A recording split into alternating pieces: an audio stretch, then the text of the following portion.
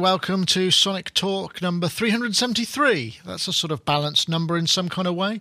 And yes, indeed, we had a week off last week, or I had a week off live from a live show. We did post the Roger Lynn interview with Lidstrom, which seemed to go down very well. In fact, someone on Synthtopia, when they embedded it, suggested I should be knighted, and that I had in fact turned down a knighthood because of the yearly cost of being a knight.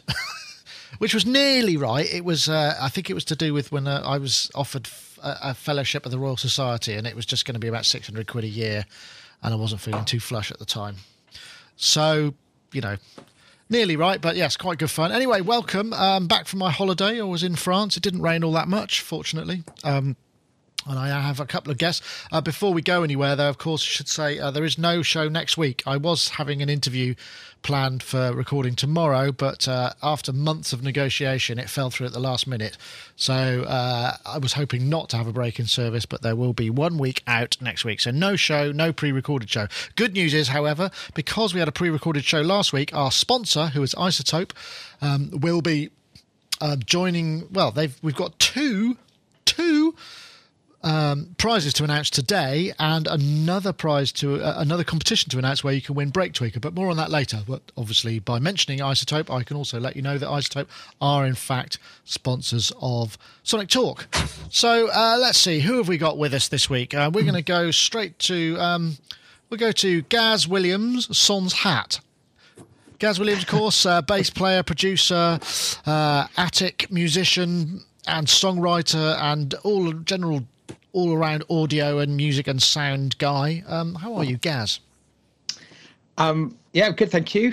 Been having a very busy time. In fact, I've just been quite a naughty boy, actually. Uh-oh. Bought something. Oh, my Lord. You got a new waste paper bin? Yep. Wow. What? So You've got a new Mac Pro? Mm-hmm. Wow. So you must have... so what... I noticed it's not actually plugged in or anything. Is that actually a functioning one, or did you just like having the object about your place? I'm configuring it at the moment for taking over in my studio. So I'm still using my existing machine. But I think looking forward to life with this little thing. I've been on the data crusade, you know, trying to sort out the massive multi terabytes of data. But I've got to be honest, I've been using Gobbler, and Gobbler, you get it with the free one. You get this thing which it categorizes all your hard drives, and it does it in a really clever way. It looks for project files, like for instance, it'll look for Cubase, Pro Tools, Ableton, Reaper, all sorts of things. And once it's looked at your hard drives, it kind of just puts a single icon with the track title, and all the assets are essentially embedded within that one title. Only purely from a sort of a categorizing point of view. But I've gone through all my hard drives, categorized, and now I can do these kind of searches. I can just search for Reaper projects on one particular drive, and then they all come up. It's a brilliant system. So does it give you that gives you sort of online cataloging for your system locally, so you don't need to have the remote stuff? This is just a byproduct of having Gobbler, right? Yeah, it's a byproduct, but I think it's actually a really, really nice thing. I recommend people just download it just for that, because it's really handy. You get to see where, you know, I don't know, like maybe other people are a bit like me, use lots and lots of drives, and things tend to get a little bit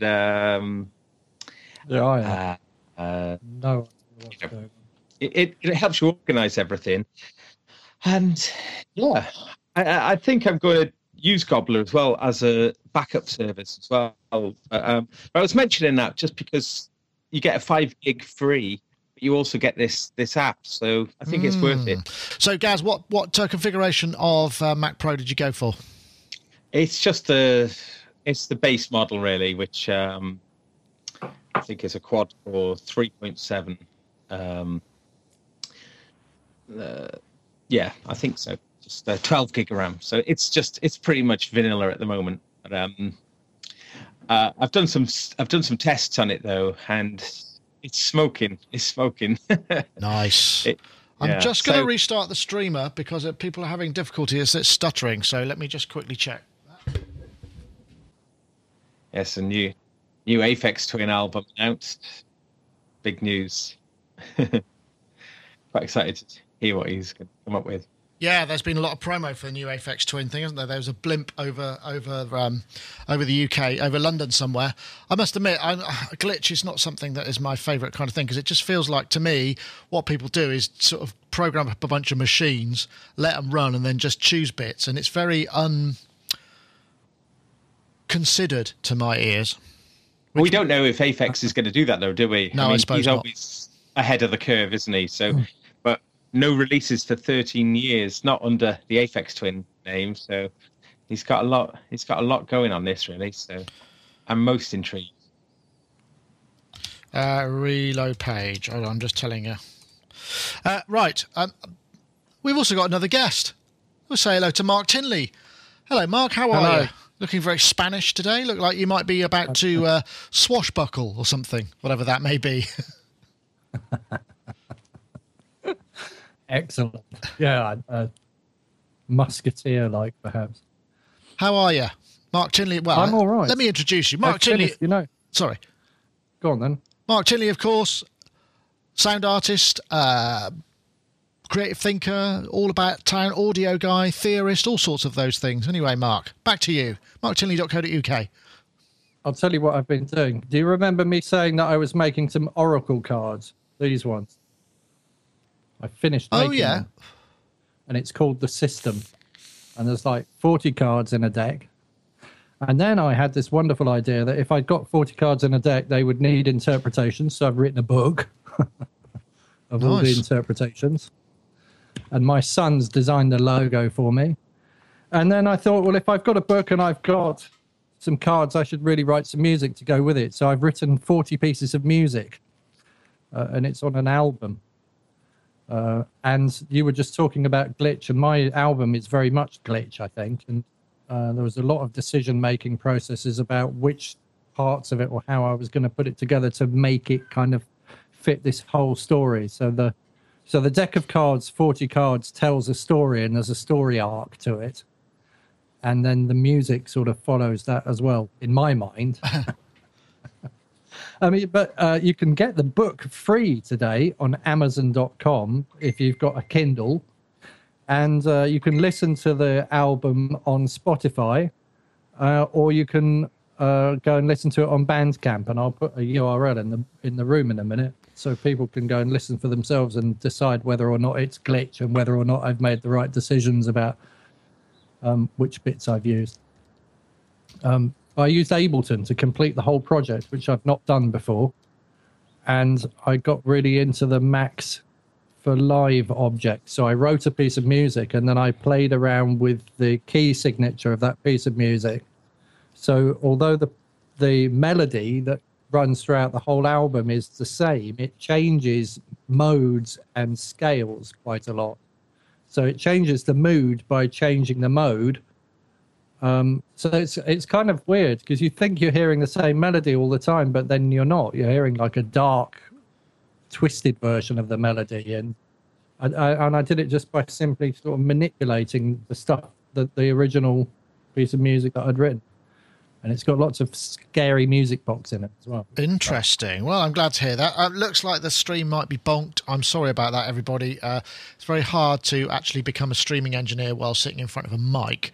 So it is recording, and it'll be up a bit later on. So sorry if you've missed the live stream, but you'll just have to wait a couple of hours, and the video stream will be online as well as the MP3. Anyway, let's get on to some topics.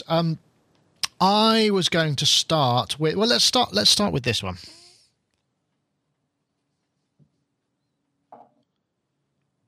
This is the Mendelssohn Effectorium, which is an installation in Leipzig. I think it's been around for a little while, but Peter Kern on Create Digital Music did a fantastic piece, an interview with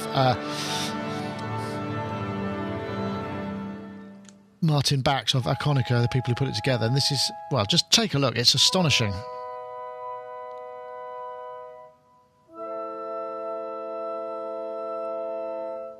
Each of these posts represents a group of instruments in the orchestra. And there's a leap motion in that, which is controlled by the movement of the baton. So you can speed up and slow down. You can change the atmospherics of the room. Looks absolutely fantastic, this. I would love to do it. I won't play the whole thing. So, I don't know, my partner is always saying how much she'd love to conduct an orchestra, but I don't think she's got the bottle to actually stand up in front of 96 people and kind of be in charge. So something like this would be awesome. And I really like the look of it. It's all put together with Ableton Live and Leap Motion and OSC and clips and various different impulse response reverbs. And it looks it's just great fun. Gaz, I can just see you with your hair flying akimbo, just kind of, and maybe a slightly torn steampunk style composer's outfit, just going for it. Yeah. I mean, that thing looked really good. I really liked the fact that all of those columns had speakers. Oh, he's gone again. Mark, how about you? How did you find? This looks pretty awesome, doesn't it? I mean, I've always wanted to conduct an orchestra, but I think I'm probably in the same boat as Jane. I don't think I would feel intimidated by 100-odd people all sitting there with their knowledge and their instruments, knowing that, I probably don't know anything like as much as they do in terms of music theory. I'd probably be thinking, oh God, how am I going to tell these people what they should be doing? But I like the idea of it being digital, and I like the idea that each of those columns had a different speaker on top of it, because that creates a real sense of space, I guess. I'd like to try it. It would be great, wouldn't it? And I just think it'd be absolutely awesome. I think the thing about it is that this, as they said in the interview, which Peter Kerr did a fantastic job of sorting it. Hold on, I'm just trying to get Gaz back onto full screen before I come to him. Excellent. Nothing seems to want to work today. That's good. Hold on. Probably a good job the technology is actually having a week off next week. There we go, Gaz. Sorry, you were sort of cut off mid-flow. It happened last time you were on, I think. You just kind of went bonk. I hope it's not me. I've got a good connection here. You know what I think it is? You know that what BT are doing, the same as many other people, what they do is they create these, they use your router to extend the range of their free Wi-Fi. So these are a tiny bit of the bandwidth for other people to use, as far as I understand. So maybe that's what's going on. We've just been... But anyway, I'd like to hear your thoughts. Well, I was going to say a few things that Mark said. I mean, for instance, that the fact that there's a speaker on each of those columns would give a really great feeling of... I think the audio would have a great three-dimensional quality. So I think what you watch on the video... it's very interesting, but I think to experience that, I think would be really cool.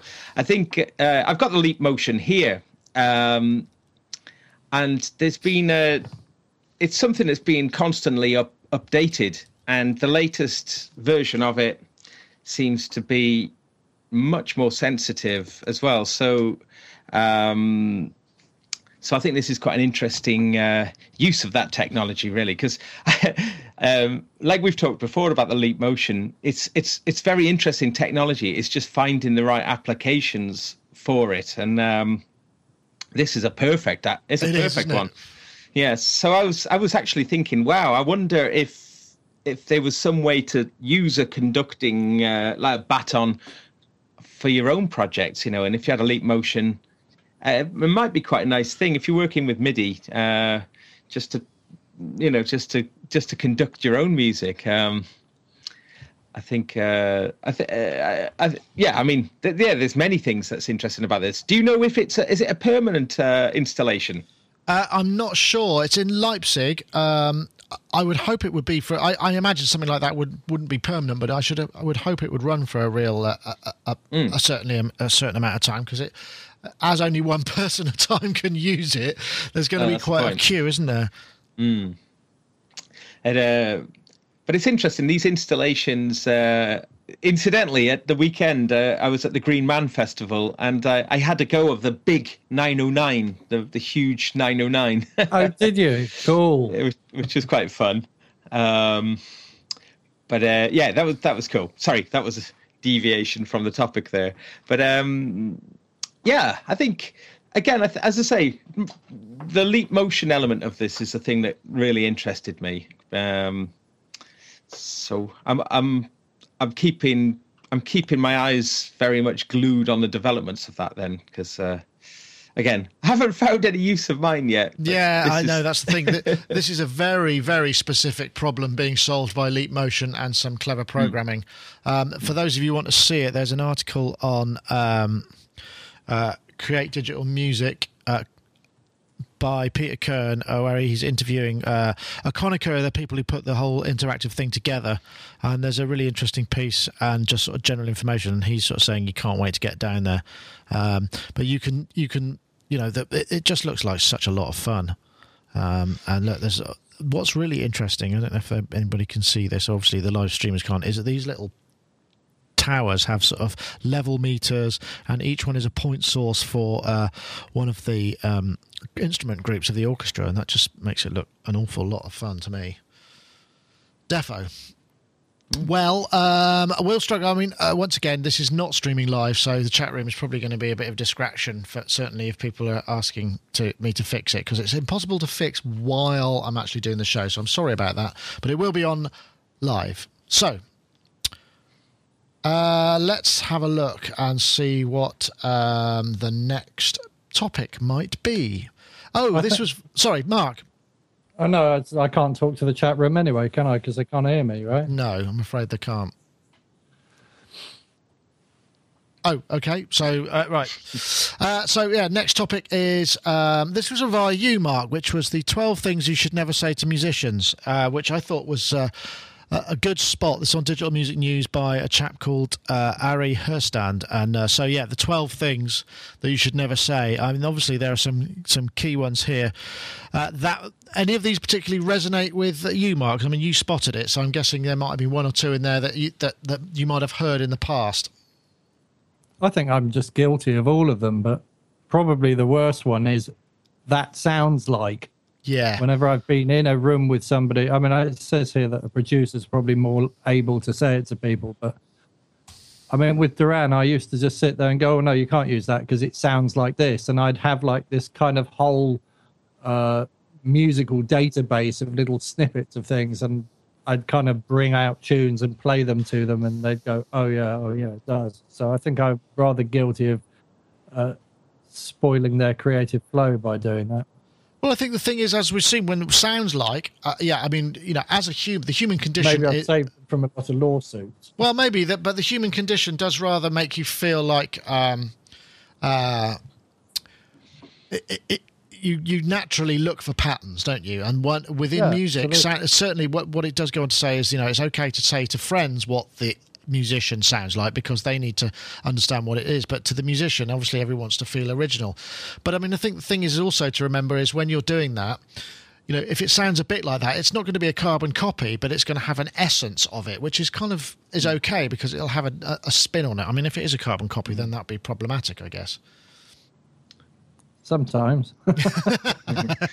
we want to classify things, so when we hear things, just to kind of get context and perspective on it, we want to sort of think, okay, that reminds me of Steely Dan, or that reminds me of I don't know, Weather Report, or whatever it is. We like to have some idea, and it is annoying, and I find myself I do it quite a lot, but again, it's more just to sort of work out what it is, and once I can work out what it is, I can maybe I've got a shape little bit more it. context to enjoy it. Yeah, but also I think if it sounds like is okay, because if you go, oh, that sounds a bit like this, maybe in that case, what would be nice to do is to add some instrumentation techniques that sound world uses, just to sort of like take it in that direction or whatever. I mean, I guess you need those things. So I think that's perhaps a bit one for me.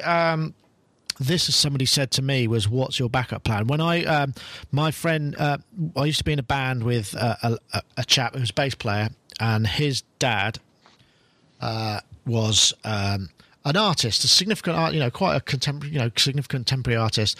And, we were talking about what you're going to, because it was getting to that sort of leaving school time, and what you're going to do. I said, I'm going to be in a band. I'm going to make my living out of music. And he just basically laughed at me and got really uppity about it. And I got really cross with him, because I just thought, what's it got to do with you? You're not my dad, kind of thing. And I really got quite angry, and obviously proved him completely wrong, which was much more satisfying. Though I haven't seen him since. I would like to say, by the way, Michael, do you remember when you said that to me?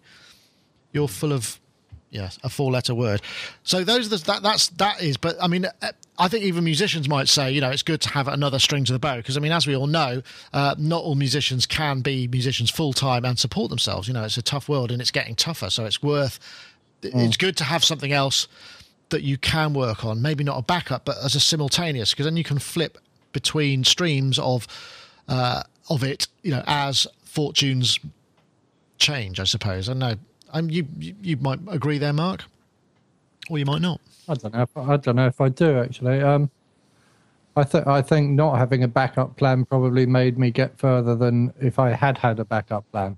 So my backup plan, I suppose, in this country, the backup plan is the DHSS or whatever it's called now, and the welfare unfortunately, state. that actually made me really lazy. Being able to collect a check every week and knowing that I'd have £26, I think it was when I was doing that in 1983, knowing I'd got enough money to eat meant that I didn't have to make the money to eat. If I had to make the money to eat, I probably would have been out doing shows.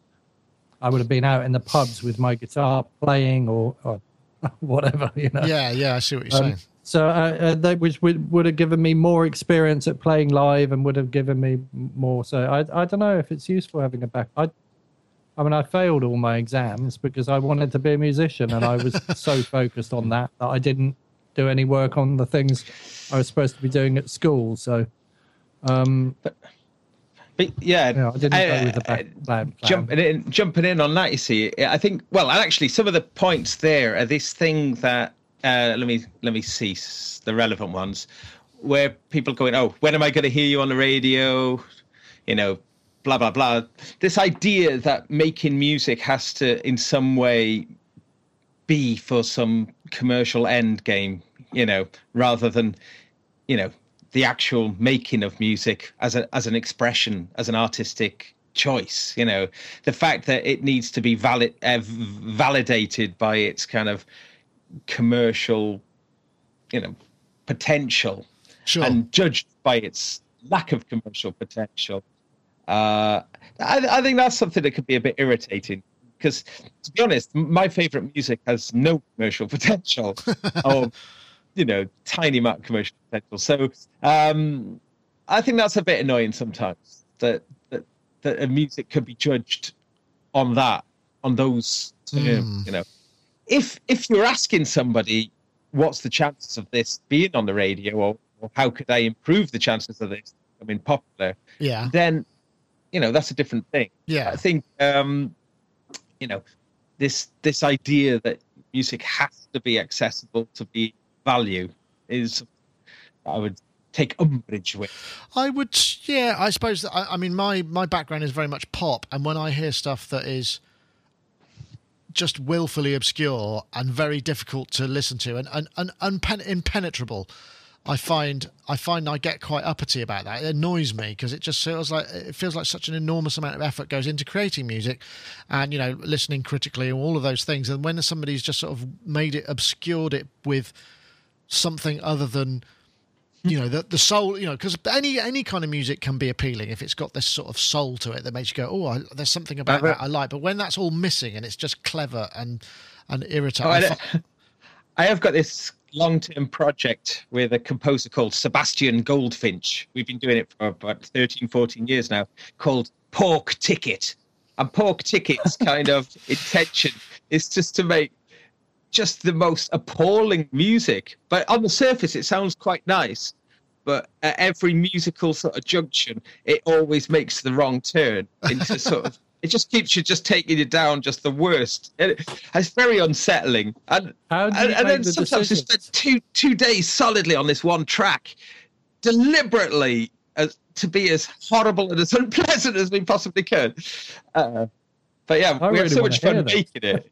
Yeah, I think we want to hear that, definitely. That sounds... As you're going along then, so you come to a junction in the song, you go like, I'm going to do the bridge now, and then you go like, what's the least likely way it could go? What's the what would be really wrong here? Is that what exactly? Exactly. And just it sounds a little bit like what I do, but I think I'm meant to be doing. I mean, my character is very much a contrarian. So if somebody says to me, Mark, could you go outside? I'll go like, no, why should I? Why should I do that? So I suppose my music writing's a bit like that as well.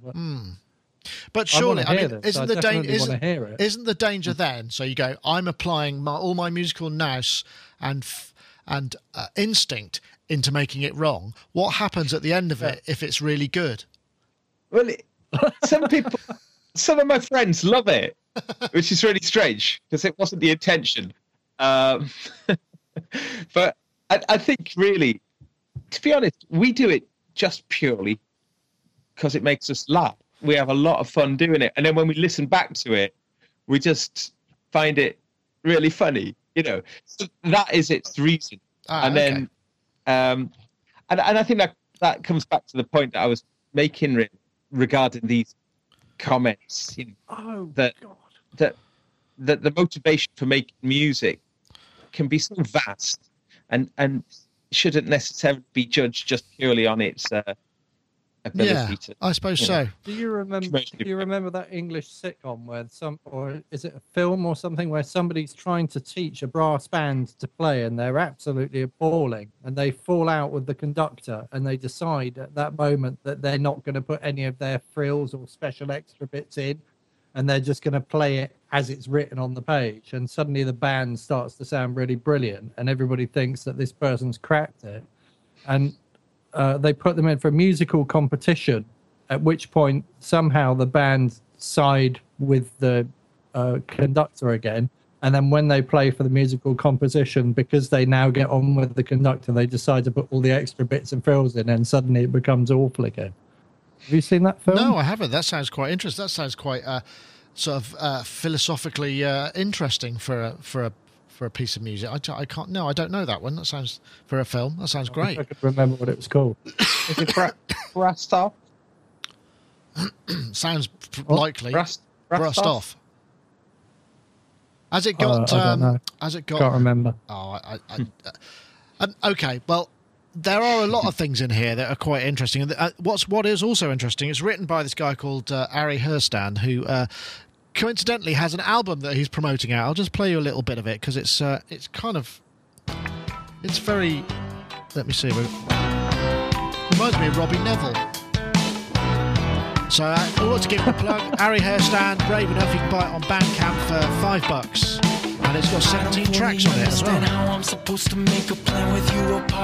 Anyway, so that's fair enough. He gets a plug. I love it that you said it reminded you of something that would a bar into it.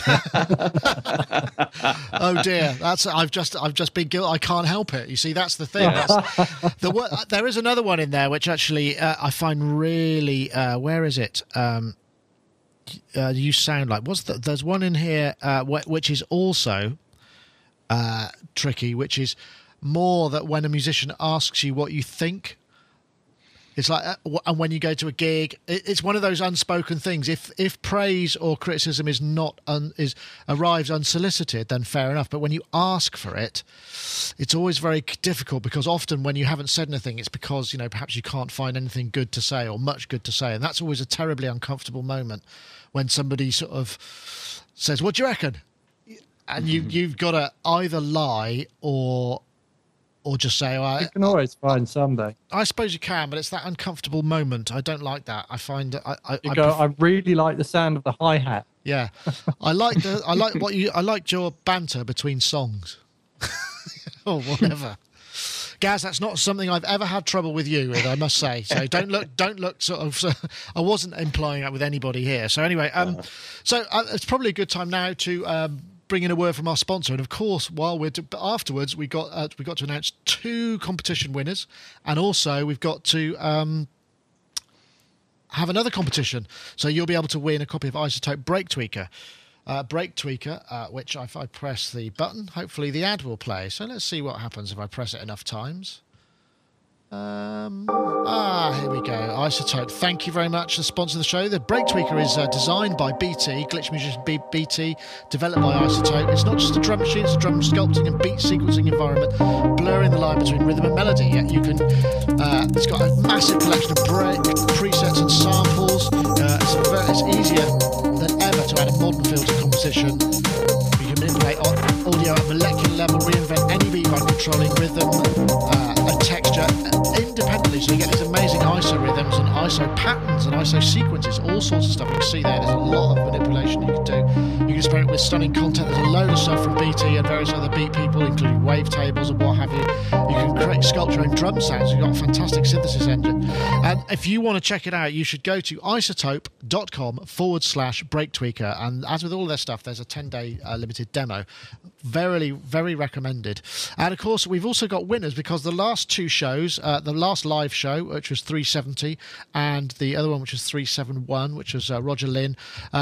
Basically, the winner of 370, where we asked you to tweet out ISORhythmic, I think it was. We have the winner is Day Polyester on Twitter. That's at Day Polyester. Interesting handle. I'm trying to figure out what that might represent, but I like it. Maybe it's the idea of wearing polyester during the daytime for your work. I don't know, but if Day Polyester would like to get in touch, either via Twitter or via email, just contact us via the form, then we will get the iZotope Fairy to drop a copy of iZotope Brake Tweaker in your inbox, and then you can download it for yourself. And also the week after, which was last week while I was away, there was no live show, we had an interview with Roger Lynn where he discussed the Linstrument and just interesting ideas about this 3D sculptural 3D control system. Very worth watching if you're interested in exploring that. I asked you to tweet out the hashtag morphing wavetable, because that's also a function of iZotope Brake Tweaker. And the winner of that was called No Soul to Sell, which is another interesting handle. And that's the Twitter handle at NTS. Sorry, the Twitter handle at NSTS Music. That's at NSTS Music. If you want to get in touch as well, then the iZotope Fairy will help you out with a competition prize of Brake Tweaker in your inbox. And while we've got your attention, we would like to tell you that there is also going to be another competition this week. What you have to do, you have to get on Twitter, you have to tweet out the hashtag. In this case, it's Future Beat Machine. I'm sort of gleaning all of these phrases from the blurb on the iZotope site, so that's where I'm getting them. So tweet out hashtag Future Beat Machine, one word, to at Sonic Nick and at iZotope Inc. I will then search Twitter for the correct entries, and we pick a random winner from any of those. So once again, just to reinforce that, at iZotope Inc. and at Sonic Nick, you want to send the hashtag Future Beat Machine, and you can win a copy of iZotope Brake Tweaker. So once again, we thank iZotope for their sponsorship of the show, and if you haven't won, you want to check it out, please do. Right then. I bought something with Roger Lynn's name on it. Oh, did you? What did you buy? Off eBay, look. Oh, is that the M Audio kind of adrenaline kind of spin-off? Black box. It's a guitar amp processor.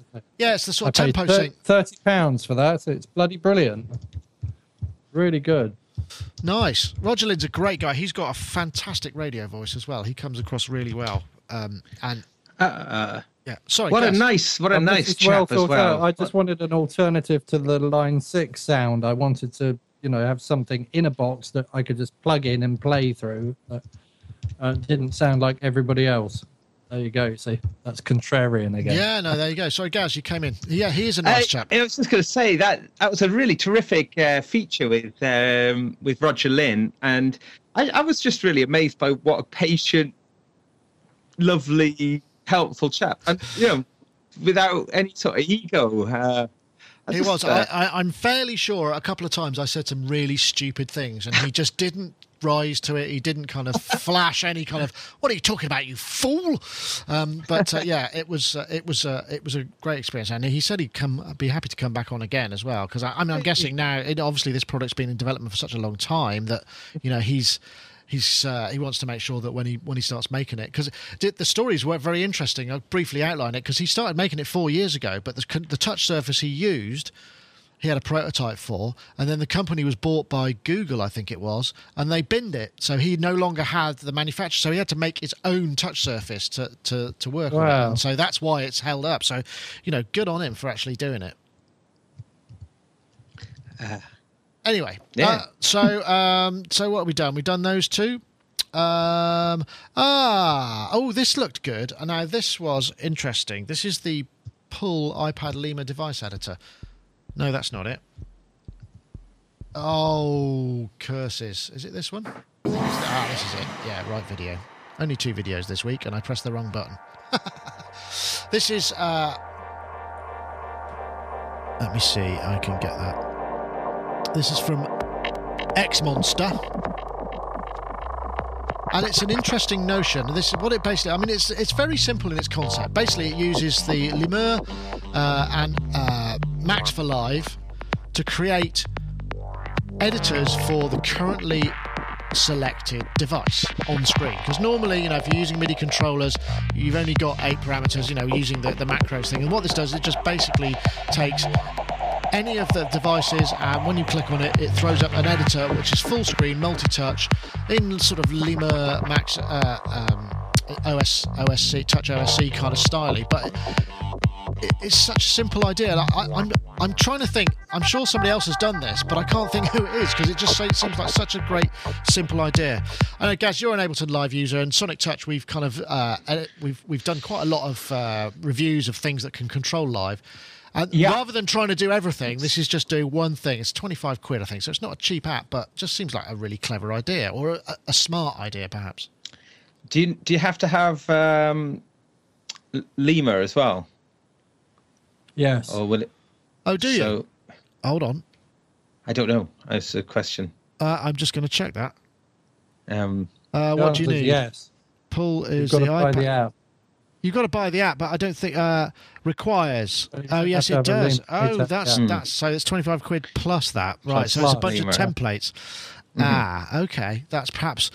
Well, I mean, okay, so the requirements are a bit stringent, shall we say, but still... It looks good. It looks very good. I mean, I was a huge fan, and still am, of the Touchable 2 interface, and that actually has all the Ableton Live devices mapped in a pretty good way. Not as good as that, to be fair, but there is something to be said that's all it does. So you work. That's the interesting thing with this thing here, is that you work with your regular system. You work however you're working. You might have your push. I'd imagine it'd be fantastic with push. So you work in whatever system that you do, and that is just there immediately responding to whatever. Yeah. So you don't have to. So you use push to select the device, and then do everything else, and then you just go to that for the real time interaction. So in that way, I think it looks really good. And I guess, when you look at the price of it, it seems a lot for a bunch of templates when you consider that's more money than Touchable 2. I think Touchable 2 is about £17.50, $25, I think. Yeah. So it seems it's quite a hard sell, I think. But for Ableton Live aficionados, and as I say, especially push users, I'd imagine it would be a pretty cool thing.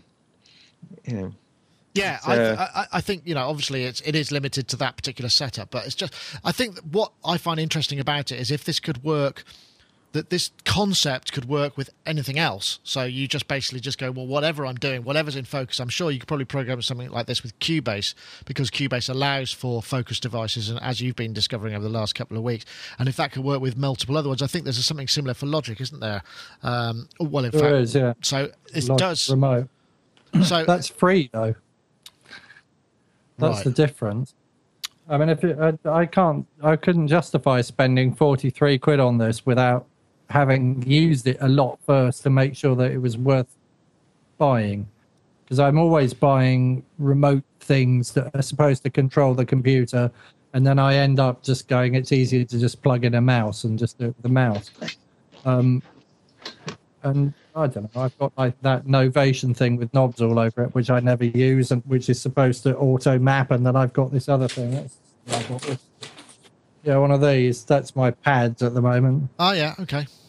which is all right, but I don't know. I just never get round to plugging it in. So, and then I've got Touch OSC, so I can devise my own interfaces and put the things where I want them and not be tied to templates. So I'd have to find out whether the templates were useful enough or not, which would mean I'd have to spend 43 quid just to find out, because I can't use the templates without the Lima thing. That's tricky, isn't it? And I'm reluctant to spend that much money when, as Gaz said, that the touchable thing is £17.49. So maybe that's the solution. And then, of course, you can map all the ASCII keys on your computer to different things in Ableton anyway, and I can just do that. And I can just press an ASCII key and make it do something, right? One final thing, actually. I just need to say one more thing. Sorry. Anything that's built in Macs is going to be a bit kind of scary, because most of the Macs objects that I've got tend to crash all the time. So Oh, really? I'd be scared about investing that much money in something that was going to crash all the time. Well, it might But not. I'd need to see it. They need a demo where I can try it, and then it can be believable, can't it? If I know that it works. I have used Touchable quite extensively now, and if I'm using Ableton Live, I generally always run Touchable along with it now. That feels stable. It feels very good. I've been quite impressed with it. But I was going to mention, when you were talking about like specific controllers, I remember when I got my first iPad, I put a certain device of mine on. I thought, okay, this is going to replace the need for this. So I listed it for sale, and this particular item got more interest than I've ever had from trying to sell something secondhand. It was ridiculous. It was like 40 or 50 Really? contacts with it. And the item in question was... Yes, the Alpha Track. no, that's the Transport. Oh, Transport. And do you know what? I told people, I said, oh gosh, I'm sorry, it got sold. It got sold. I felt really guilty about it. Do you still use it? Subsequently, I just use it. I use that thing so much. But because it is relatively limited, there's hardware buttons for things. And I don't know if you can see it here. It actually, I've got it on a mic stand. It comes with a mic stand mount. Yeah. So I just take it when I'm playing. I just have it with me. And I don't know why I'm talking about that specifically. Sorry, going off topic. But to have something alongside your regular way of working and it being fixed buttons or fixed things, I think is great. So this particular app, I suppose, if you would dedicate your iPad to running Lima, running that and having it there, then I think it would be quite cool. Yeah, I mean, I'm a big fan of this. I mean, as you know, the rest of our system is run mainly off an iPad, and that's something that I've been since I got back from holiday. I just thought, you know what, I wonder if I could control our other stuff with it. And I made a breakthrough yesterday where I was getting buttons to recall memories in a Pantone Zilt, and it's all running because I was running another computer. And now I'm running everything off a Raspberry Pi, which is just deeply satisfying. So as well as Tally, it's doing all these other. I agree with that though. I'm not disagreeing with that. I just wonder whether the templates that they've decided on would be useful to my workflow. I've got an inkling that they wouldn't. I suppose so. I mean, I think you're right. I mean, it's the sort of thing that you'd want to maybe look into if you already had some of those constituent parts. That would make a lot more sense. But yeah, it's a bit of an ask to buy all of those things. I mean, obviously, you wouldn't do it if you didn't have Live already, because what would be the point? Well, I've got Live and I've got an iPad. I don't have the Lima app because I've looked at it a number of times and wondered whether or not it would work for me. and I found that the Touch OSC app's really good, and I can build Yeah. my own objects and stuff on screen and do all the things I want to do with that. So I'm sort of thinking, well, what would Lima give me that can't? Yeah, and Lima And is then this is like another step in the direction of, okay, so it relies on having to have the Lima, and it relies on using Max for live. And then and with Touch OSC, I noticed that when I'm doing things on the screen, sometimes the communication doesn't always get to the computer, or it arrives really late, or, the feedback between the computer and the iPad doesn't always quite sync perfectly. And I'm sort of thinking, I can't be doing with that. Yeah, well, some of hardware that button I can press. Some of that's down to setting up your Wi-Fi network, because we had an issue here where the communication kept falling out, and I manually changed the Wi-Fi channel in the router to another one, and it's been absolutely rock solid.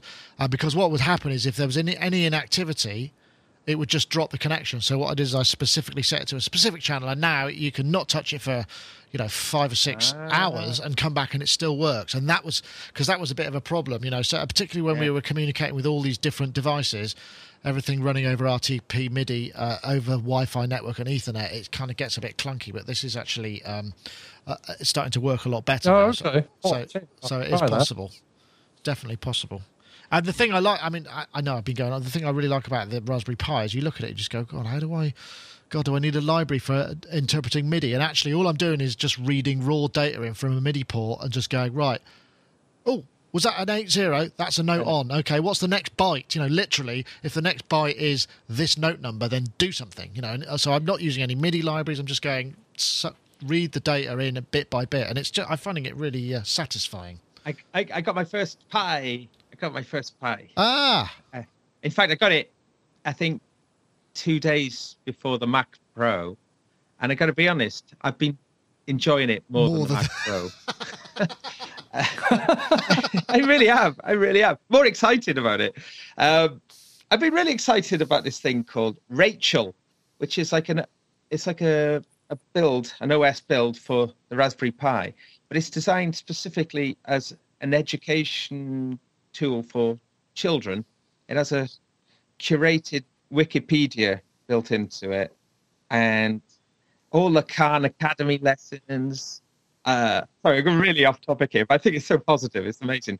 And basically, it's a 32 gig download. Just put it on a 32 gig SD card, whack it in your Pi, and then you've got an offline education resource. It's got all these medical encyclopedias, all this information about how to grow things, that food preparation. It's just all offline, all free.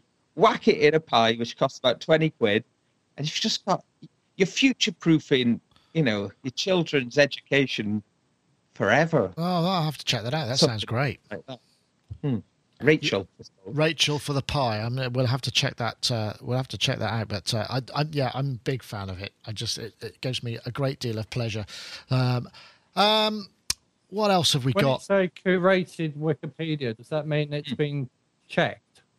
It's 6,000 articles, and it's been curated for children. The whole thing is is an education resource for children. But beyond that, I think it's an amazing thing to have. Loads and loads of stuff. Excellent. Just amazing. I just think there's a lot of positivity going on in the world that often doesn't get reported about, and like that thing has kind of come about by a lot of very well-meaning people thinking, how can we spread education to the poorest and the most remote parts of the world where there's, no internet, and this thing, the computer itself is, peanuts really. That thing is entirely free. It's quite a powerful idea. Very empowering. Yeah, I like that. Yeah. I'm all up for that. Let's get on to another topic then. That was the Pull iPad Lemur. Did you want to go into, because you brought this up ages ago and I've never got round to it, and this is somebody called Circuit Bird, who is she's called Luke Antonia Harvey, Kingston upon Hull. She's in the UK, and she comes from Hull, and she's one of the few female chip tuners. So she's got all these kind of chip tunes. This is 4 days ago. What's this one? This is called Doomsday Zone. I think she's doing chip tunes of games, which is a game tunes. Not all of them are. Some of them are done on the Korg MO1D. No, it's not playing. That's awesome. So Let's try that one. How about this one going to play? Is anything going to work for me? It doesn't look like it today. I can't see that we're using all our network. So none of these are playing. That's great. Come on. Let's all give it good vibes and get the chiptune to play. But because I wanted to talk a little bit about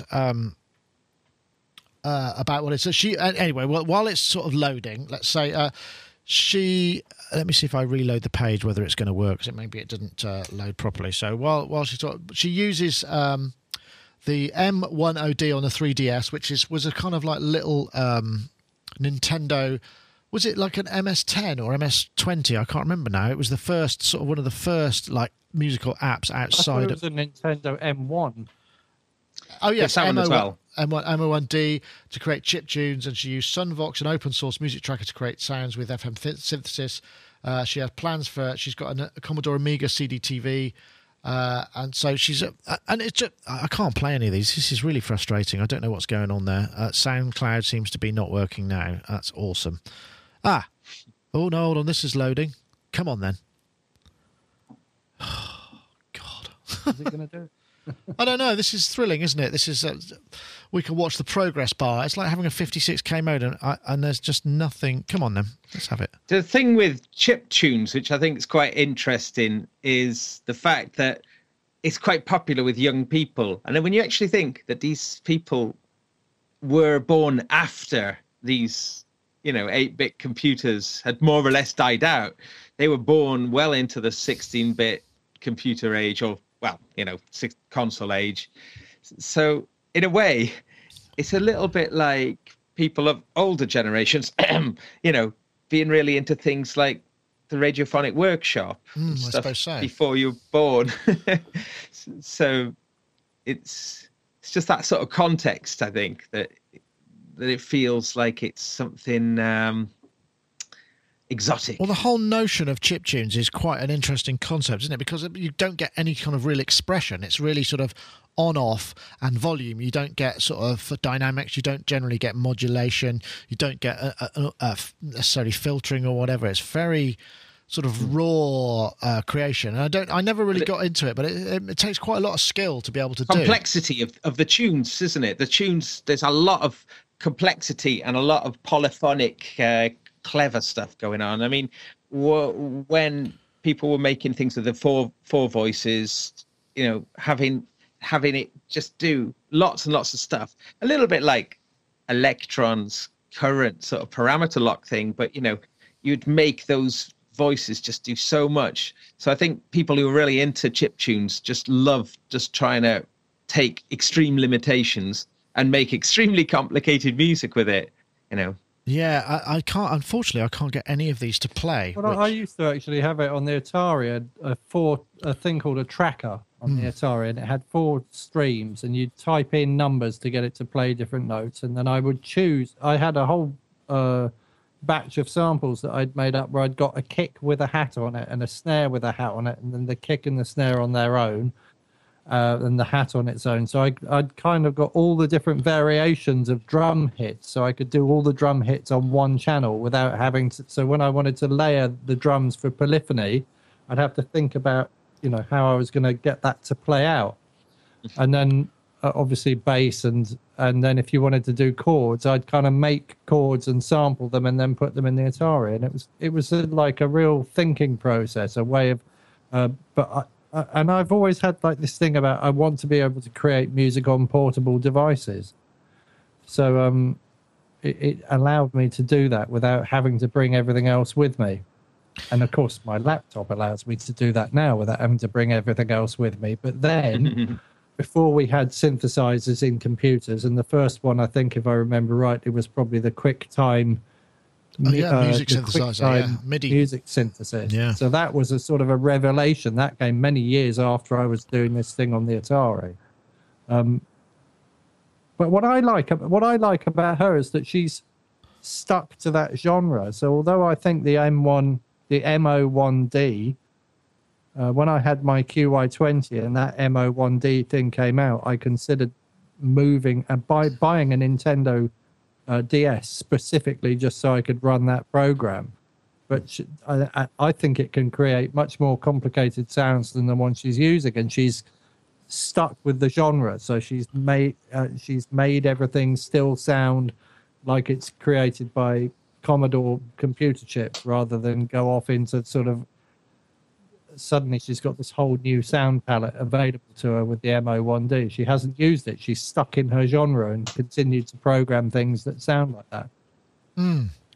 Well, as I said, I'd love to be able to play some of this, but none of the SoundCloud stuff is just playing. It's just frozen on, kind of dangling. I mean, we are using a lot of bandwidth here, but it's certainly not affecting any of the other issues, apart from obviously this live stream. So I can't get it to play, which is a bit irritating. That's a shame. But I'll put links in the show notes, and you can check it out, because that would be cool. And also, yeah, I don't know, maybe the YouTube police. I haven't seen him in the chat room, so maybe YouTube police, rather than coming to the chat room, are actually doing something else that's causing us all sorts of problems. I doubt it very much.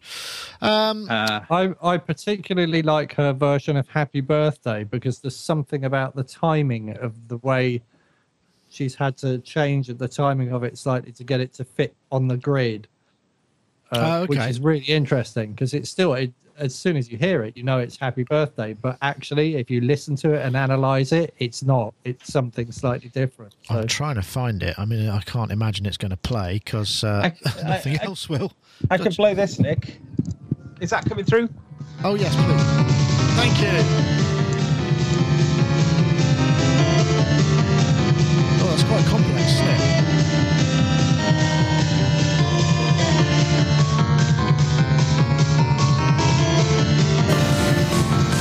Oh, mine's playing now. Hold on, stop. Mine's playing now. Or is that two? I don't know which one it is. Yours. Yeah, we got it. It's working. Crikey. Excellent. Can you believe that? So, yes, in case you're wondering what we've been talking about for the last 10 minutes, it's starting to play.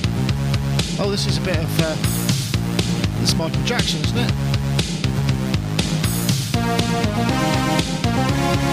It's a very... but I suppose the thing is... Okay, she's used the drums, but... Hey. Yeah, but I suppose the thing is, it just sort of... It's very...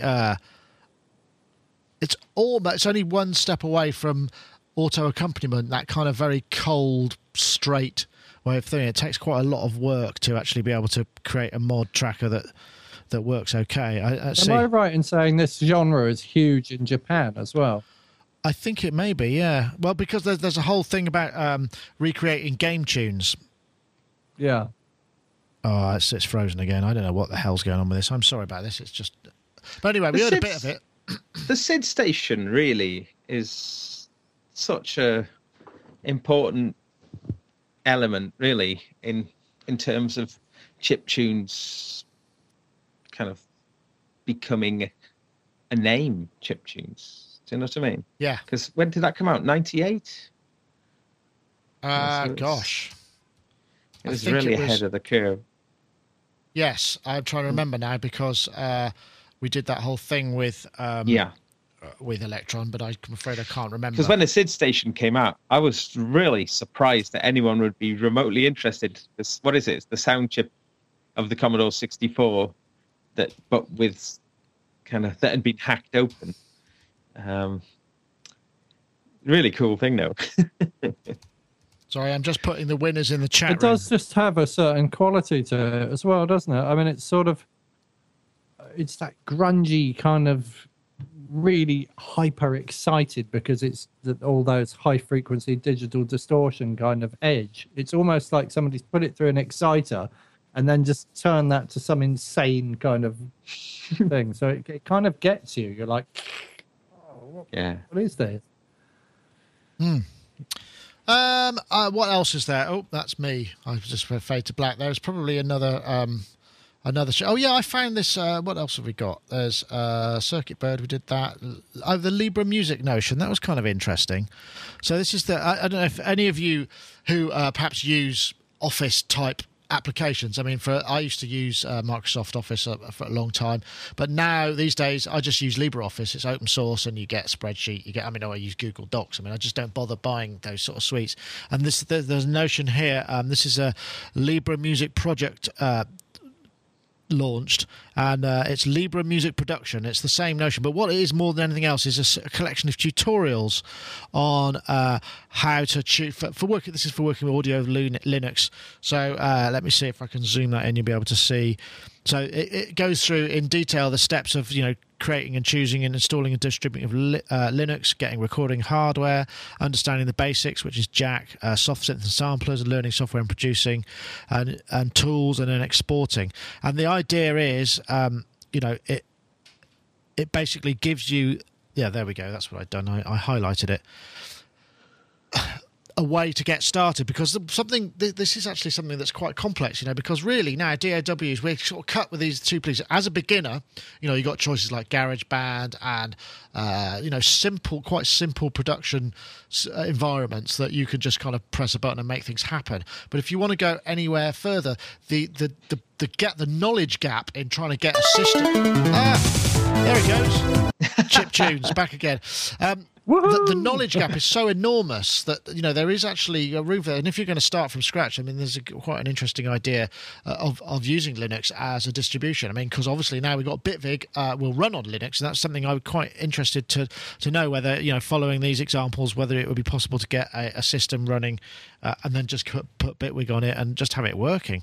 And this is the idea of this is to make a sort of open source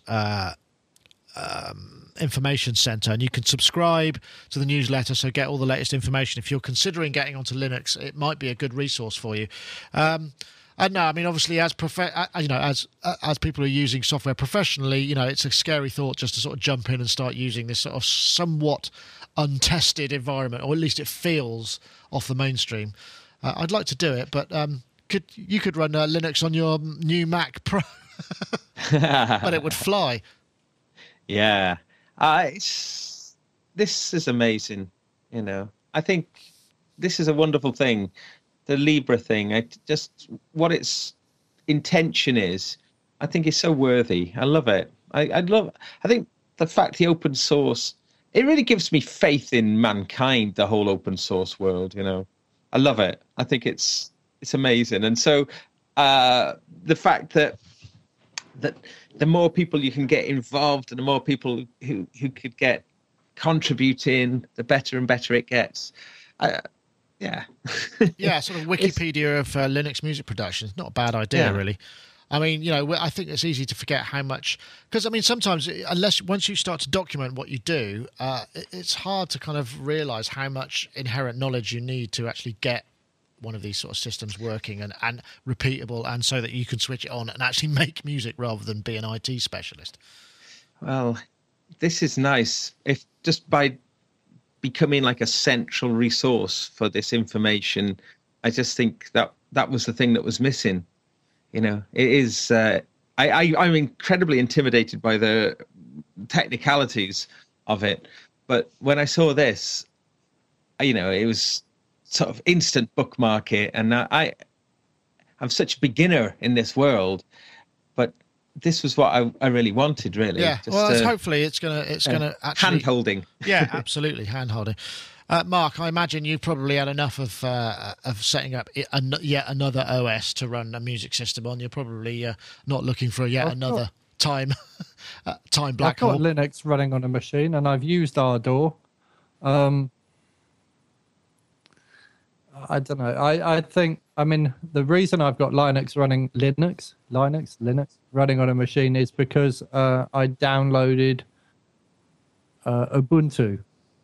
Yeah. So if you ask me, Mark, do you know how to put Linux on a machine? I wouldn't have the faintest idea how to do it. But Ubuntu give you this USB key. You put it on the USB key, and then you follow the instructions. It reformats your hard drive, and lo and behold, Linux turns up on your machine. So what would be really clever, and maybe I missed the point, maybe it does do this already, is if they had a Linux build that just you put it on a USB key, it reformatted your hard drive, it built you a digital audio workstation with whatever computer you had. This is what it does, right?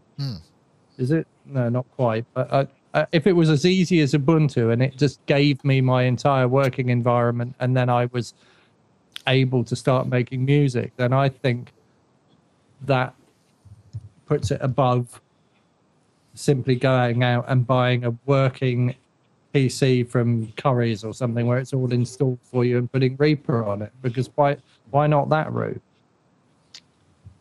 There is the one for Raspberry Pi that's a little bit like that, isn't there? It's I'm trying to remember what it's called.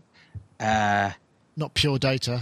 It's got Pure Data, yeah, but it's someone's made a downloadable build, which is kind of like a looper and sampler, a whole bunch of things, and it'll run headless as well on I did try and Pi. set that up. Actually, I've got Antonio Bandera. Servando. I can't remember. Servando Barreiro did sort of try and help me with the Pure Data patches and setting things up, but to be honest, I just ran into so many kind of I really don't know what I'm doing. I don't have time. The time that I have to work on applications and getting things working has to be stuff that I actually need to use. I don't get time to do that. So I agree. I mean, I don't want to read an introduction to Jack or try and work out. I mean, I kind of know how to use Jack on a Mac, but if it's the same, maybe it's easy. But I just want it all set up for me. I want to be able to take a disc, put it in my machine, and then I've got a digital audio workstation. And there's no reason why you couldn't do that. And I think that would really set it aside from everything else, and that would make it a plausible starting point for somebody who was a beginner. Isn't that effectively what you get when you buy a Mac with OS X on it? You get GarageBand, you get all of those things. I mean... Oh, sure, but that costs an absolute fortune, doesn't it? Well, yes, but it's a machine, isn't it? I mean, it depends on what machine you've got. But yes, I suppose in terms of the notion of... So I'd say I'm a 15-year-old guy who wants to get into music, and I've got various routes in, and I could persuade my dad to let me use his Mac, which he uses for his architecture business, but he won't let me on it. Or I could buy a laptop from somewhere for £50 and put a CD in it and turn it into a digital audio workstation. I think that would be a cool kind of entry point for that kind of person, or somebody who's a busker who doesn't really understand computers a great deal, who could get their hand held into like creating this thing. You had a step-by-step, this is what you do. You put the disc in and do this, and this, and it turns this machine into a digital audio workstation. That would be cool. Otherwise, why don't people just go the Windows and then whatever shareware is already out there for Windows route? There needs to be something that makes Linux more compelling to use. I can't see an advantage to using it, I suppose. It's not been spelled out clearly enough. The advantage to using it is this. Yeah, we kind of know it's faster on the same hardware, and we know that it's got less kind of smoke and mirrors, and that uses less processing power, and we'll get more out of our processor if we use Linux. But it's still not enough to be compelling enough to get a musician to go like, that's the thing for me. Yeah, that's how that. Maybe it's a marketing thing. The thing on the Raspberry Pi is satellite CCRMA. Yeah, I tried that. I just couldn't. You tried that one? I did try. I just couldn't get it to. I couldn't get it to work yet. And Okay.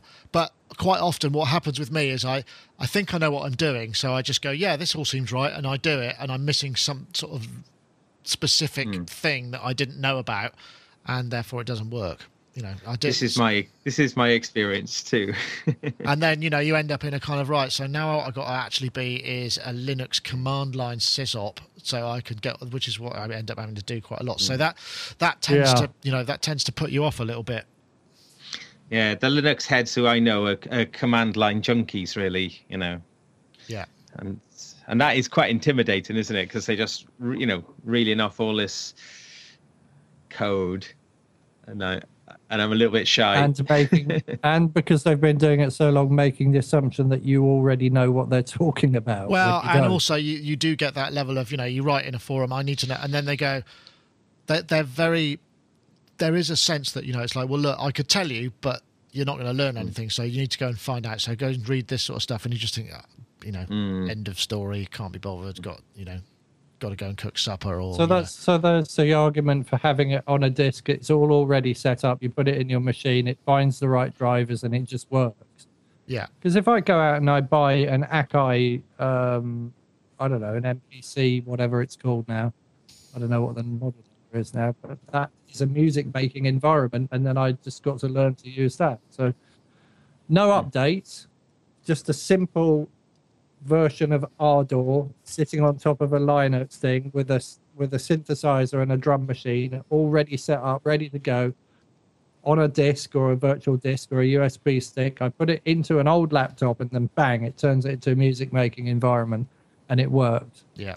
And then because everybody's using the same base system and there's not loads of different variations, then it's supportable, and then it becomes like a really interesting kind of platform for people to work from. Do you think? Yes, I agree, and I Like think on there off were of some. the tank. There were no, but there were some.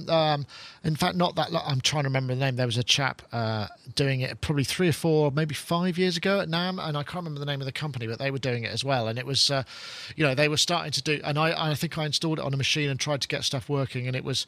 Again, because I guess it's because of the unfamiliar side of things. It's just it has to be Ubuntuized, and that requires quite a lot of programming. When I say Ubuntuized, I mean, very simple drag and drop interface, icon, click here, this stuff happens, and that's what needs to happen. And I wonder whether or not there's enough of a requirement for it, because I haven't heard anything else about them, because they were trying to sell it. So they would sell an image that you could just download, put on a machine, and it would work. Well, that was the idea, but you paid for it. But clearly, they haven't become a massive organisation that has found that there was a lot of demand for it. So I'm guessing it's kind of one of those sort of scenarios. Anyway, yes, I found this great band called Braids. Just thought I'd share this with you because I'd never heard of them. Canadian band. They're just really good. I'm just trying to see if I can find one of the in kind. They're just a really interesting 3-piece band, and live. And maybe I'll play this one. Actually, hold on. Oh, this as if it's going to work. Why am I thinking it's going to work? This is there's actually a performance that they did on KEXP, which is a brilliant live. Streaming channel, and this is in Seattle, and this is I'll just play a little bit of it because I expect I'll get busted by the police, and it can, it's probably not going to work anyway, so we'll see whether or not. Here we go. This is really interesting. They've got a set. Yeah, there we go. It's not working. Of course it's not working. Why would anything work today? Basically, the keyboard player plays a keyboard and also one of those cat vibraphone controllers. Oh, come on. I don't know. What can I say? Normal 2K, it can't even manage 240p. There must be something up with the stream today. It's just one of... you know what? I don't think I can be bothered. Anyway, check them out. Braids, they're brilliant. They've got what they do is they have the vocalist who's called Raphael. Has got a fantastic name, and she's got an amazingly acrobatic voice. And the drummer who plays live drums... And in any other scenario where you've got live drums and technology, he's playing very sort of quite jazzy drums, very unusual drum kit. It would sound really ropey, but he is so good and so inventive that it really does. It really does. Oh, look, here we go. It really does kind of come alive. Let's see if this is actually going to work. I'll click it back. Help me. I can't. Right. So, Braids, do check them out. Have you heard of them, Gaz? No. And what was the channel that you were saying about? KEXP, is it? KEXP. Okay. Oh, it seems to be downloading. And they do like a video stream from there, do they? Yeah, they do. I mean, something I'd like to do something like that here.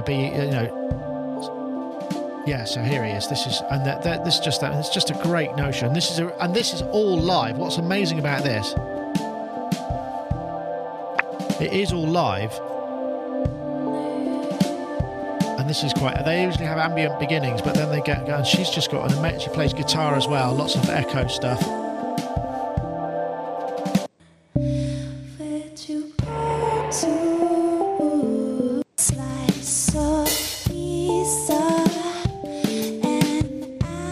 It's just so groovy. Anyway, I won't play it all because I will get busted, but do check them out. Braids. I don't know if they're working on a new album. Their last album was, I think this was recorded in, looks like October last year, November last year, and I don't know if they're working on a new one, but they do gig, but do try them out. They are very, very good. So I suppose really that's probably all I dare for this week, because we've had a bit of technical difficulties. I do apologise for that if you've been frustrated in the chat room, but this stream will be online as soon as possible, and so you won't have missed all that much, just be a slight delay. Once again, we thank our sponsors, iZotope. Don't forget, you can win a copy of iZotope Brake Tweaker. All you have to do is tweet the hashtag FutureBeatMachine to @SonicNick @iZotope Inc. We'll select a winner, and you could have a full working copy of Brake Tweaker, or check the demo if you fancy that as well.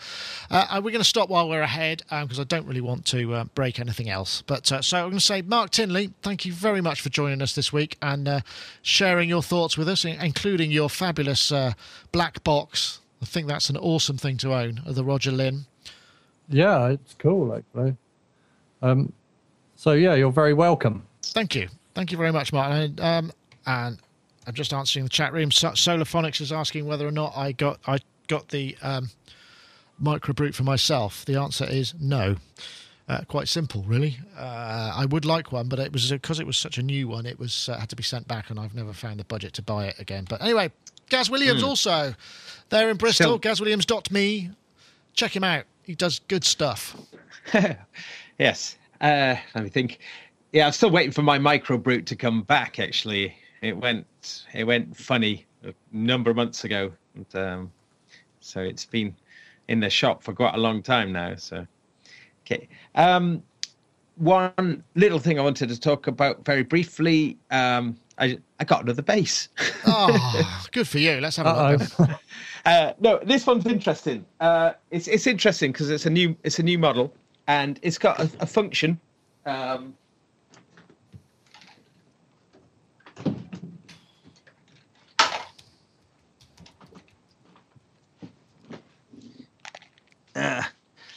It's called a portamento bass, made by Ibanez.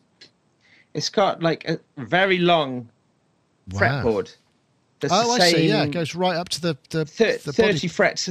So it gives you the same note amount as a double bass, and it's got like flat wound strings, and it's got this new pickup that's called the Aero Silk. It's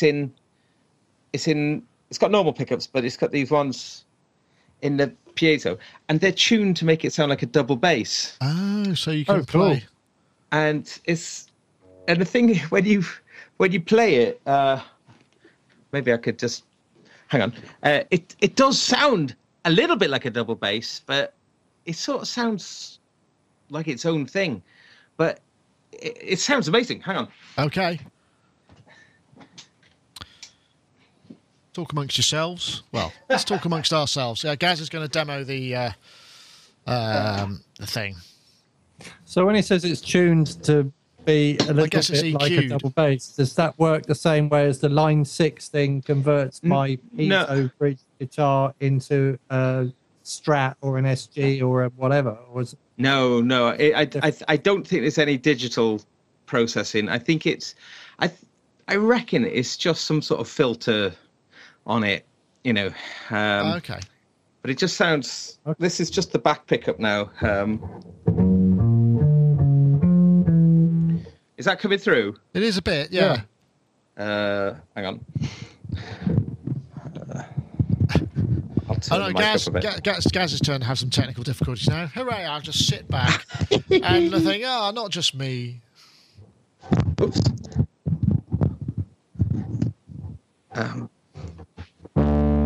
It's quite distorted. That sounds like it's distorted.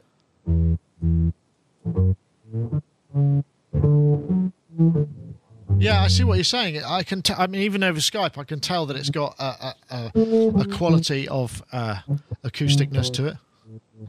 It sounds phenomenal. Excellent. And it's quite a cheap bass as well. So it's just. What's it called again? It's called an Ibanez Portamento. Portamento. Yeah, Portamento. Yeah. Portamento. Yeah, like Portamento on the keyboard. But yeah, sorry, that was a terrible demonstration. But they'll probably be ringing you up for an endorsement deal in a second. Don't worry. No, it's just I've been looking for something like that for 20 years. Really, I've got an acoustic fretless bass, and I've got various other fretless basses, but this one, and I actually had the Line 6 one as well, which has got like a double bass sound. And on the GR, the Roland GR55 has got like an acoustic sound. Sounds very good, but is limited because it's MIDI. But this thing is something else. It's amazing. Great. Well, on that note, or on those notes, should I say? Can I make one more question? Mark, yes, of course you can. I want to buy Pro Tools M-Powered from someone. I just want the disc so I can plug it into my whatever that thing's called. What's it called? Black box, yeah. Because apparently it works with Pro Tools M-Powered. So I've got Pro Tools, but I like to have all sorts of different ways of doing things. So if anyone wants to sell me Pro Tools M-Powered, send me an email. How about that? Okay, that sounds promising. I might be able to help you there, but I have to dig it out. I'm not sure. I don't keep CDs around the place so much now. Anyway, that's it for this week. Thank you very much for staying with us. If you've just been chatting in the chat room, then which seems people have, they've been enjoying themselves. I think the stream is about half an hour behind at the moment, but thank you very much for your for joining us. If you want to join us at No Show next week, we'll be back on September the 3rd, I believe. Yes, September the 3rd, which is the next Wednesday after the next one. So no show next week, but a show the week after. Thank you very much, everybody, for watching. Thanks to iZotope for the sponsors. Thanks to Mark, and thanks to Gaz. That's it for this week. I will now quit while I'm ahead and press fade to black.